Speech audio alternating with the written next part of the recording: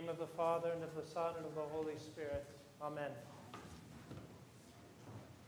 I don't know how many of you have been to Zion National Park in southwest Utah. It's an incredible park. There are these magnificent cliffs on both sides, the river flowing right through it. And there's a famous hike there called Angel's Landing.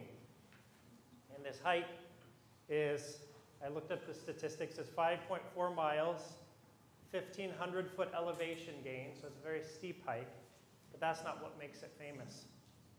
The last quarter mile is walking along a razorback of bedrock until you get to this Angel's Landing, which is perched, again, 1,500 feet below the valley floor. And this little razorback that you're following along is at times about 5 feet wide with cliffs on both sides. And they do have a railing, a chain that you can hold on to, but there's only a chain on one side. How many of you would like to go and do this hike?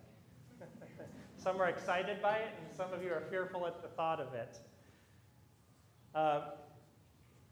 It has a lot of, shall we say, exposure, as it's described in hiking and mountaineering. Exposure is a euphemism for you're going to fall and die if you're not careful. So you've got exposure on both sides.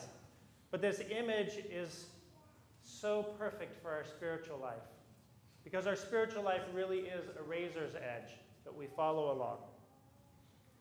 Now, I don't mean that salvation is a razor's edge as though God is judging strictly and quick to condemn to hell.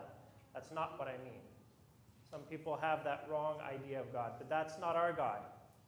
Though some of us may imagine him that way, and some preachers may talk in that way. So I'm not saying that salvation is a razor's edge, that you can fall into hell that quickly. Not at all. Because our God is quick to forgive, eager to save, abounding in mercy and patience and forbearance, as our prayers and hymns repeat again and again. When I say that our spiritual life is a razor's edge, it's because of what the devil is doing. He's always trying to pull us off into one way or another. And this doesn't mean that immediately we are cast into hell. Not at all. God desires us to be back on that path. So he's always working to bring us back to this narrow path. But the image is important because it's not as though if I'm here, I'm in the safe place, and over there is the danger. It's over there is the danger, and I'm here, but if I back up too much, I will be in another danger. This is the image that we must have. And we see this in so many different situations in our life. You think of a situation where a spouse or a friend or a coworker frustrates you. So you fall. How are the different ways you could fall? You could fall by lashing out, by anger, by verbal abuse, maybe even being physical. Or you could just foment inside of yourself and keep the grudge there and not do anything externally. Or you could hold on to the resentment for days and weeks and months and bring it up in an opportune moment. Or you could play the martyr. You could suffer. And that's the role of pride, to disdain the other person and to say, I'm the righteous person and I'm enduring this wrong. That's just one example of the many ways and the many situations in our daily lives, especially with those who are near and dear to us, where we have many different potential pitfalls around us. And for each and every one of us, these contours and the cliffs are different.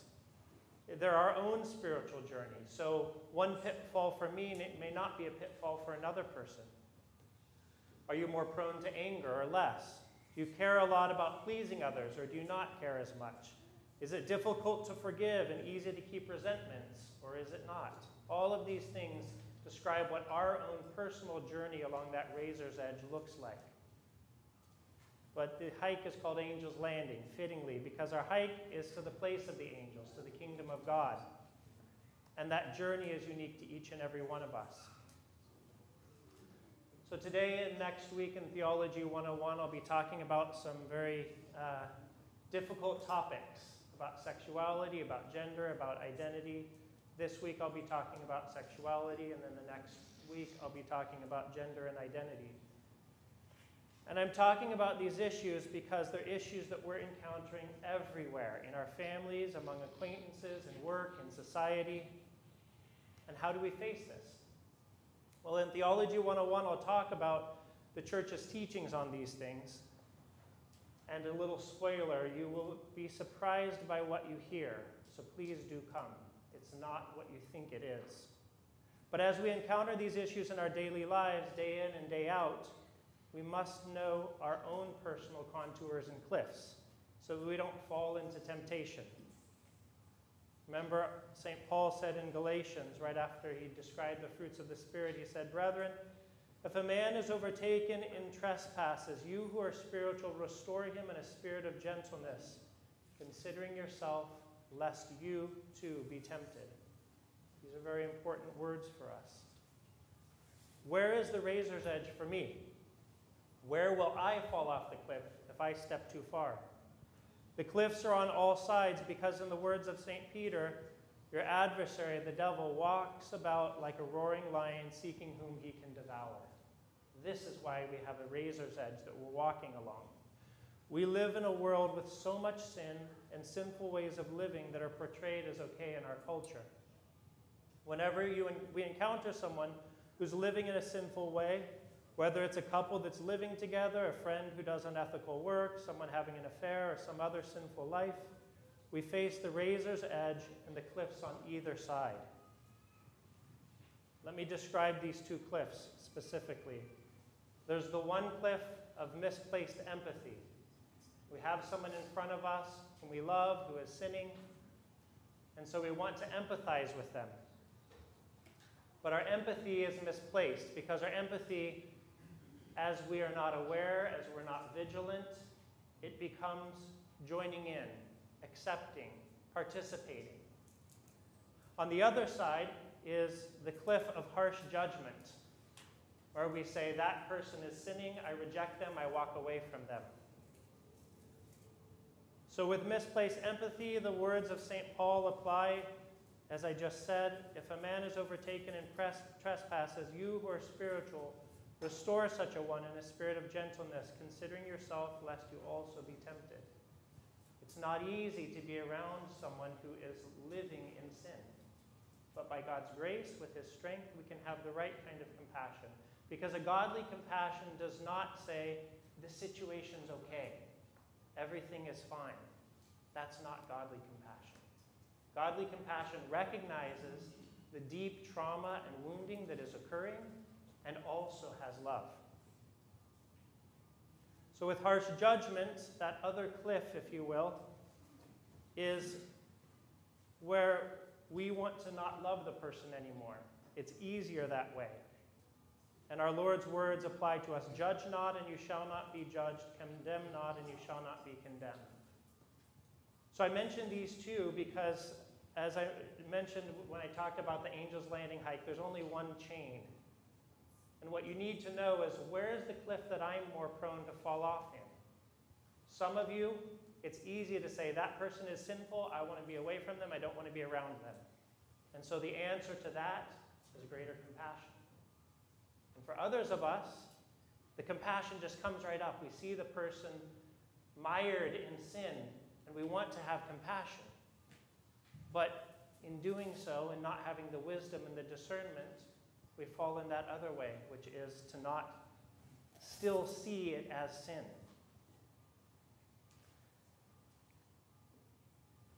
If I have a family member who's living in sin, and my inclination is to pronounce judgment and tell other family members how I feel about it, then my greater temptation is the harsh judgment. If, on the other hand, my greater temptation is that I lack discernment, then I need to know that side of the cliff as well. We need to know about ourselves so that we don't fall. Oftentimes, the paradox is that we need to move toward the opposite cliff. We know where our weakness is so that we can seek out the opposite. If I struggle with judging, I need more compassion. If I struggle with misplaced empathy, I need to have better judgment. So how do we live on the razor's edge, especially in regards to these difficult situations that we face? I'll give you the two profound tools of the church. You ready for this? Humility and repentance. Humility and repentance. Why is humility so essential? Because I have to recognize I can be misled. I can look at things in a wrong way. I can see things and fall, like St. Paul says, considering myself lest I also be tempted. Humility is that way that says everywhere around me there's danger. I just need to hold on closely and stay right on the path, look down at my feet, and take those steps forward. Now, repentance is for when we weren't cautious enough and we weren't humble enough. So we fell off the cliff. Well, guess what? The good news, this isn't like real life or spiritual life. It's actually much more serious than that. Because we have a loving God who desires to pull us right back up out of that fall. So he's there, always, ready for us. The evil one leads us around, we miss our steps, we fall down. It's like the Lord has this huge rope and he pulls us right back up. But guess what? He can't pull us back up if we don't realize we're falling. He cannot pull us back up if we don't realize that we're falling. This is why we must have repentance. We must see our sin so that we can come out of that. I think of this hike in a beautiful way in terms of our spiritual life, because there's the end, there's the journey, or I should point this way. There's where I'm going. And there our loving Lord is with all of the angels, and I'm walking along this treacherous path. But as I'm walking along this path, I look down, I know that I can fall, so I keep my focus on my steps. That's my humility. And if for some reason I look up, I get deluded, I forget, I fall, it's okay, because I can repent. I can always repent. And you see, this is why ultimately, this is what we proclaim at Pascha, the devil is powerless. He is powerless if we have the ability to repent. So my brothers and sisters, find your journey along this perilous path, and in this journey, always look to humility and repentance as your two weapons that make you